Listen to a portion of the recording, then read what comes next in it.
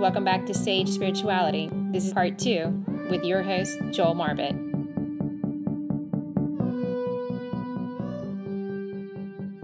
St. Anthony the Great wrote these words in the desert in Egypt, one of the great desert fathers. And I've shared part of this quote before, but I want to share the entire quote. He gives us a way that we should approach the Ten Commandments in our life. He says these words. He said, "The truly intelligent man pursues one sole objective, to obey and conform to the God of all. With this single aim in view, he disciplines his soul, and whatever he may encounter in the course of his life, he gives thanks to God for the compass and depth of his providential ordering of all things. For it is absurd to be grateful to doctors who give us bitter and unpleasant medicines to cure our bodies, and yet be ungrateful to God for what appears to us to be harsh, not grasping that all we encounter is for our benefit and in accordance with His providence."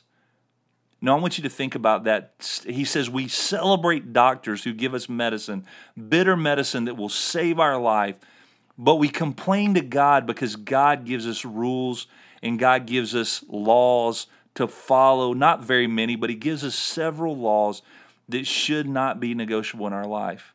And we complain about those laws, but those laws keep us from harm. And those laws have been placed there so that we would benefit from those laws. Now, going back to G.K. Chesterton, something that he said 100 years ago that's absolutely transforming. He said, "No man can break any of the 10 Commandments. You can't break the 10 Commandments." He said, "Man must realize that he can only break himself against the 10 Commandments." And I'll read the quote just the way he wrote it. "No man can break any of the 10 Commandments. He can only break himself against them." Now think about that. He's saying you can't really break the 10 Commandments. God placed the 10 Commandments there to keep you whole. You can only break yourself on the 10 Commandments. You can only not obey God, and because of not obeying the Lord, fall into a painful situation and be broken yourself. Now, Irenaeus kind of gives the cream on the cake here when we're talking about the reason that we have the 10 Commandments. We have the 10 Commandments as a benefit. And I love the way he explains this. He says these words that are very, very simple. He says, "The glory of God is man fully alive." God does not come into your world to make you a robot. God comes into your life to give you life in abundance. God wants to make you the best you can possibly be. God wants to give you the most incredible life, a life that's greater than anything you could ever hope or ever dream of. He wants to give to you. And He knows the way you're wired, and you're wired like all of the rest of His creation. Every other man, woman, and child on this planet, wired. We're made in the image of God. And the way that we can find that image buried underneath our sinful nature is by living a life obedient to the 10 Commandments. There's a famous movie. If you go online and you just Google 10 Commandments, the first thing that's going to be at the top of the list, probably right after Wikipedia's explanation of the 10 Commandments, is going to be Cecil B. DeMille's movie, The 10 Commandments. Charlton Heston as Moses and parting the Red Sea. I think they did it with dump trucks filled with Jell-O, and this amazing movie. It's worth watching. It's a really good movie. But I'm not going to claim that Cecil B. DeMille was an expert in the 10 Commandments, but he did make a quote about the 10 Commandments. He said, "God gave us free agency, and then He gave us the commandments to keep us free." The reason God placed the 10 Commandments in your life is to keep you free. He doesn't want you to suffer harm, and He doesn't want you to suffer emotionally. He doesn't want you to suffer physically, and He definitely doesn't want you to suffer spiritually. And because of that, He's placed that in our life. He's made us free agents. We can choose whether we follow or we don't follow. But He's given us free agency so that we would remain free, so that we can freely choose to live a life and live it abundantly. Now, how do we live out the 10 Commandments in our life and not fall into legalism? Okay, that's a fair question. How do we follow the 10 Commandments and not become like the Pharisees? How do we not judge ourselves against other people? How do we get to a place where we genuinely are following God's commands and we're doing it the way God intended us to do it, rather than becoming prudish and long-faced? We're full of joy and we're full of life. How can we do that? Now, Jesus gave us insight into this question when he gave us the greatest commandment in Matthew 22. A teacher of the law came to Jesus and asked him, he said, what's the greatest commandment? Remember, 613 on average Mosaic laws. And this young man came to him and he asked Jesus to tell him what's the most important thing we can do. And Jesus responded with two answers. And he said, first of all, you've got to love the Lord your God with all your heart, soul, mind, and strength. And afterwards, we've got to love our neighbor as ourselves.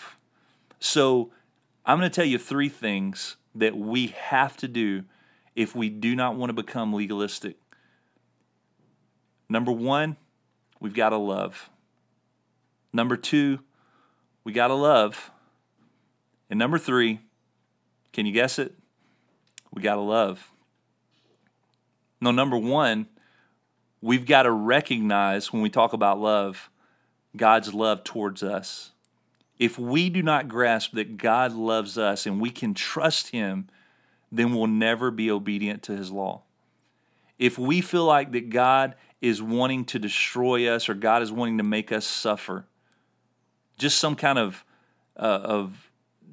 celestial masochist or something that wants to make his people suffer, if that's our thought about God, that he's just sitting up in heaven on edge, waiting on someone to step out of line so he can throw suffering and pain into their life, then you're never going to live obedient to the law of God. And you're going to become a legalistic person. We have to realize that God loves us and God's trustworthy. We can trust God. I love the way that Augustine put it. He said, God loves each of us as if there were only one of us.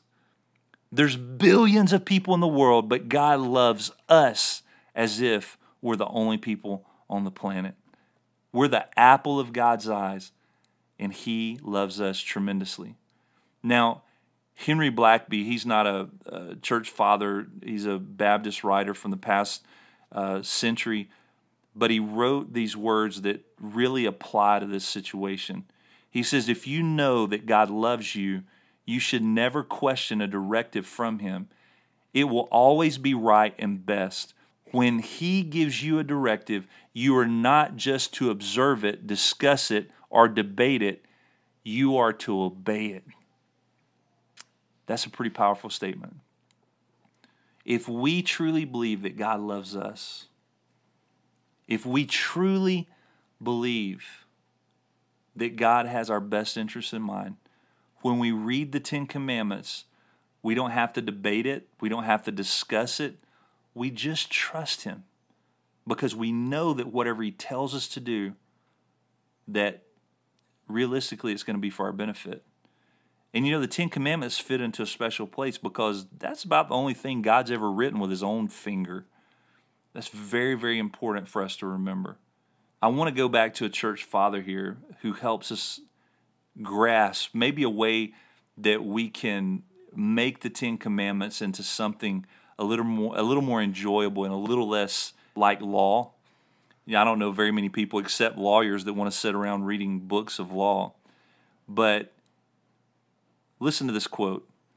Let us give thanks to God continually, for it is outrageous that when we enjoy his benefaction to us, indeed, every single day, we do not acknowledge the favor with so much as a word.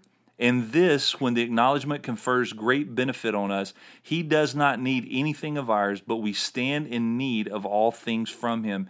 In point of fact, thanksgiving adds nothing to him, but it brings us closer to him. For if we recall the benefactions of men, we are the most warmed by affection for them. Much more when we continually bring to mind the benefits of the Master towards us, we shall be more earnest with regard to his commandments. Now, this is St. John Chrysostom. And St. John Chrysostom is writing, 300, 400 AD. And when he writes these words, what he's saying is when I thank someone for doing something, it opens up my heart to that person. It makes me open to them. It makes me more intimate with them. And it does the same thing with God. When we're thankful to God for his law, I want you to think about that. When was the last time you thanked God for the Ten Commandments? When was the last time that you woke up and you said, God, thank you that you've taught me how you want to be worshiped? The first 4 laws have to do only with God, and the last 6 laws have to do with our neighbor. I want you to look at that. It's kind of an amazing deal, right? Jesus said, love the Lord your God with all your heart, soul, mind, and strength. And he said, love your neighbor as yourself. That's the summary of the 10 Commandments. God's telling us the way he wants to be worshiped, and he's also telling us something very, very clear. He's showing us how we should love our neighbor. That if we love our neighbor, we're not going to steal from that person. We're not going to lie about them. We're not going to commit adultery or be covetous of them. And if we love God, we're not going to take God's name in vain. If we love God, we're going to honor him. We're going to take a day of rest. We're not going to have idols in our life. And we're going to allow him to be the center of our universe. That's the place he wants to be. And see, when I thank God that I have the rules, all of a sudden I start appreciating those rules, and it makes it a whole lot easier for me to obey those rules.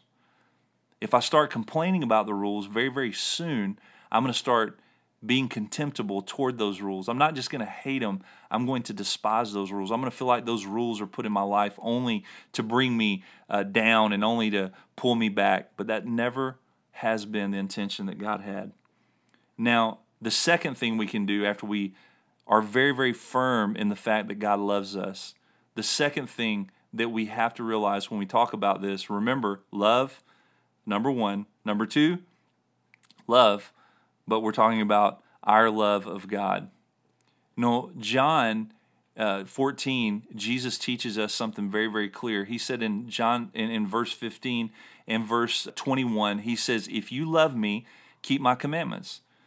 Verse 21, he says, he who has my commandments and keeps them, it is he who loves me. And he who loves me will be loved by my Father, and I will love him and manifest myself to him.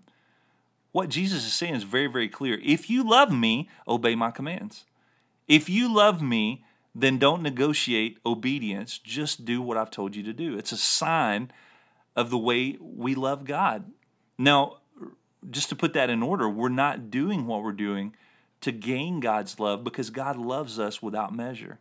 We can't do anything to earn more of God's love, but one way of showing God that we love him is by being obedient to his commands. Now, one of the church fathers, Cyprian, he wrote in about 500 AD these words. He said, to put on the name of Christ and not to go in the way of Christ, what else is it but a mockery of the divine name, but a desertion of the way of salvation, since he himself teaches and has always taught that he shall come unto life who keeps his commandments, and that he is wise who hears and does his words, that he, moreover, is called the greatest in the kingdom of heaven, who thus does and teaches. That then will be of advantage to the preacher what has been well and usefully preached, if what is uttered by his mouth is fulfilled by deeds following. Basically what he's saying is even if you're a preacher of the Word of God, you have to live out what you're preaching. You have to be obedient. If you're not being obedient to Jesus, you're a hypocrite for considering yourself a Christian. A mark of Christianity is that you're obedient to your Savior. Augustine says this. He said, love God and do whatever you please, for the soul trained in love to God will do nothing to offend the one who is beloved. I'm going to read that one more time. Love God and do whatever you please, for the soul trained in love to God will do nothing to offend the one who is beloved. Isn't that lovely? If you're so in love with God with all your heart, soul, mind, and strength, you cannot help but be obedient to his commands. There's no way of doing anything else. Love God and do whatever you please. Now, the third thing, can you remember that one? Love, number one. Number two, love. Number three, love. But it's our love of our neighbor. It's our love of our brother. The Message says in 1 John 5, 1 through 3, every person who believes that Jesus is in fact the Messiah is God begotten. If we love the one who convinces the child, we'll surely love the child who was conceived.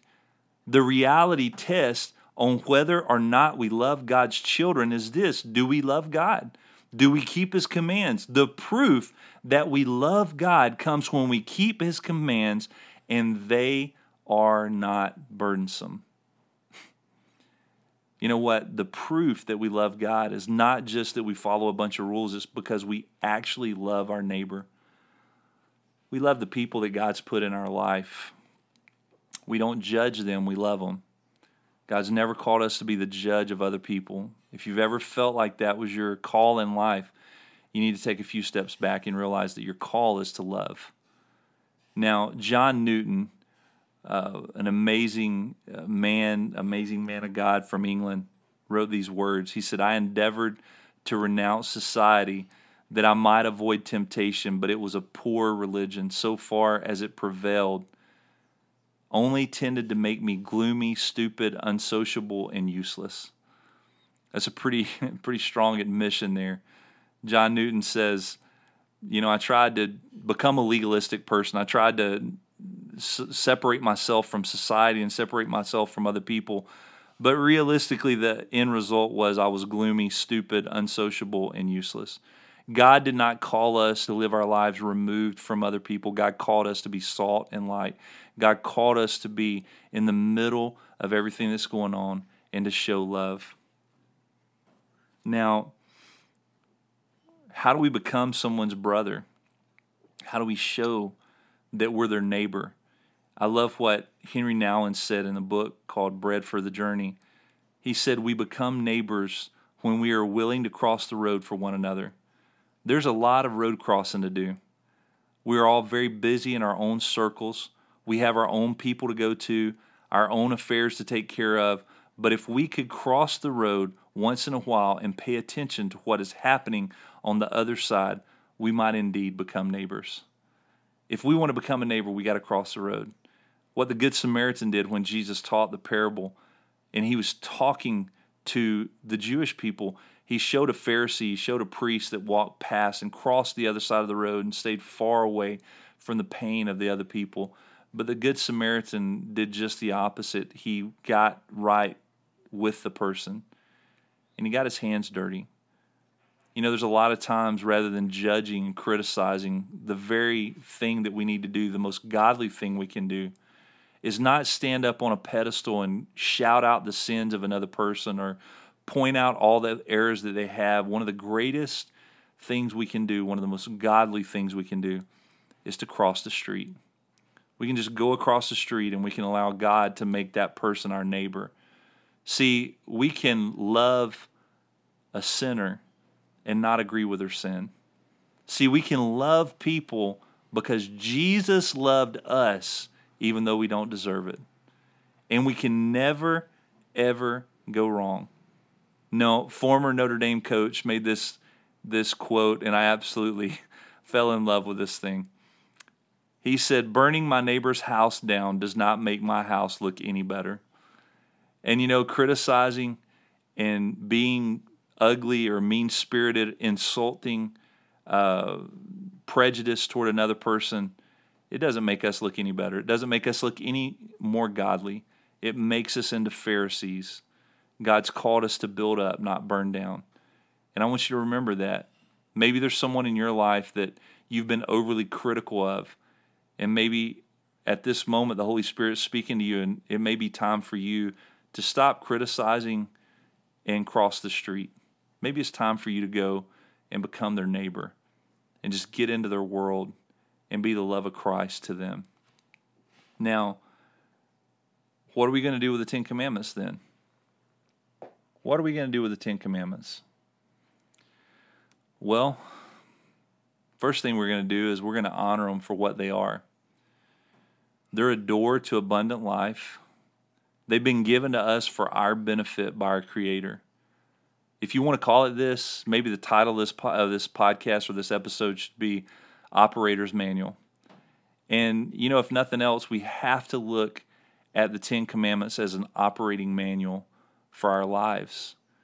Not to keep us from doing things that are fun or things that are enjoyable, but to keep us from hurting ourselves. It's a framework. It's a structure. It's a buffer that God's placed in our life so that we would live abundant life. No, the other thing we would need to do is we need to make a decision to obey Him. We need to make a decision not to just obey them as a set of rules that get us closer to heaven. That's not the purpose of the Ten Commandments. But we need to see them in the light of the gospel message. God loves us, we love God, and we love our neighbor as much as we love ourselves. So love, love, love. When we look at the Ten Commandments, we need to make a decision to see love there. It's not prohibition. It's not keeping people from doing what they want to do. It's not some killjoy. It's not some celestial masochist that's trying to bring hellfire and brimstone to the earth. It's a God who loves us so very much that He wants the best for us. And we can trust Him and we can obey Him. Now, the other thing I would challenge you to do is I would exhort you to challenge your household, your family, maybe just a friend, to memorize the Ten Commandments. Memorize those first 4 and realize that those are geared toward God, our relationship with God.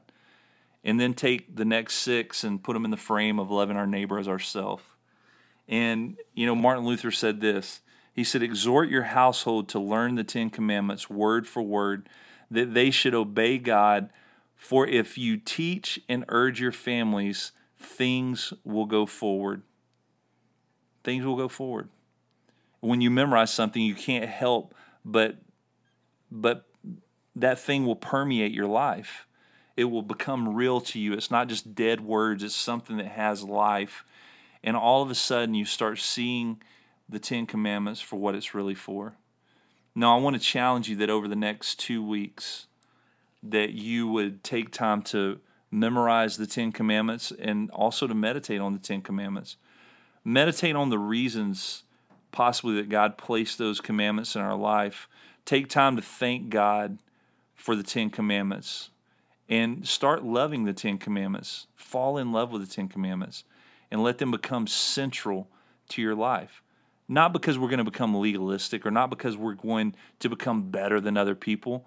That's absolutely ridiculous. Anyone that thinks that way is so far gone and so off base biblically. But the reason we have those rules is so that we will not hurt ourselves and we won't hurt other people. God has great plans for your life. And it's going to be a challenge. Sometimes we don't bat 1,000. If you think about your spiritual walk, maybe it's a baseball game. Let's try to bat 100, 200, 500, 600, and little by little grow in our obedience. Maybe there's some that are more challenging to you than others, but you're going to take time to pray through those and apply them to your life. I want to encourage you with the words of St. Maximus the Confessor. He wrote these words in 500 AD. He said, let yourself die while striving rather than living in laziness. For those who die while trying to keep the commandments are just as much martyrs as those who died for Christ's sake. Let's die trying to keep the commandments. Let's live our lives with joy, with love, with the grace of the Lord every day of our life. And let's do it attempting, learning to obey God's commands and realizing that He's done it for our benefit. I want to thank you for staying with me this week. Thank you so much for all of your positive feedback. Subscribe, rate, and please continue to share. Until next time, God bless you, and I pray that you continue to go deeper in your walk with the Lord.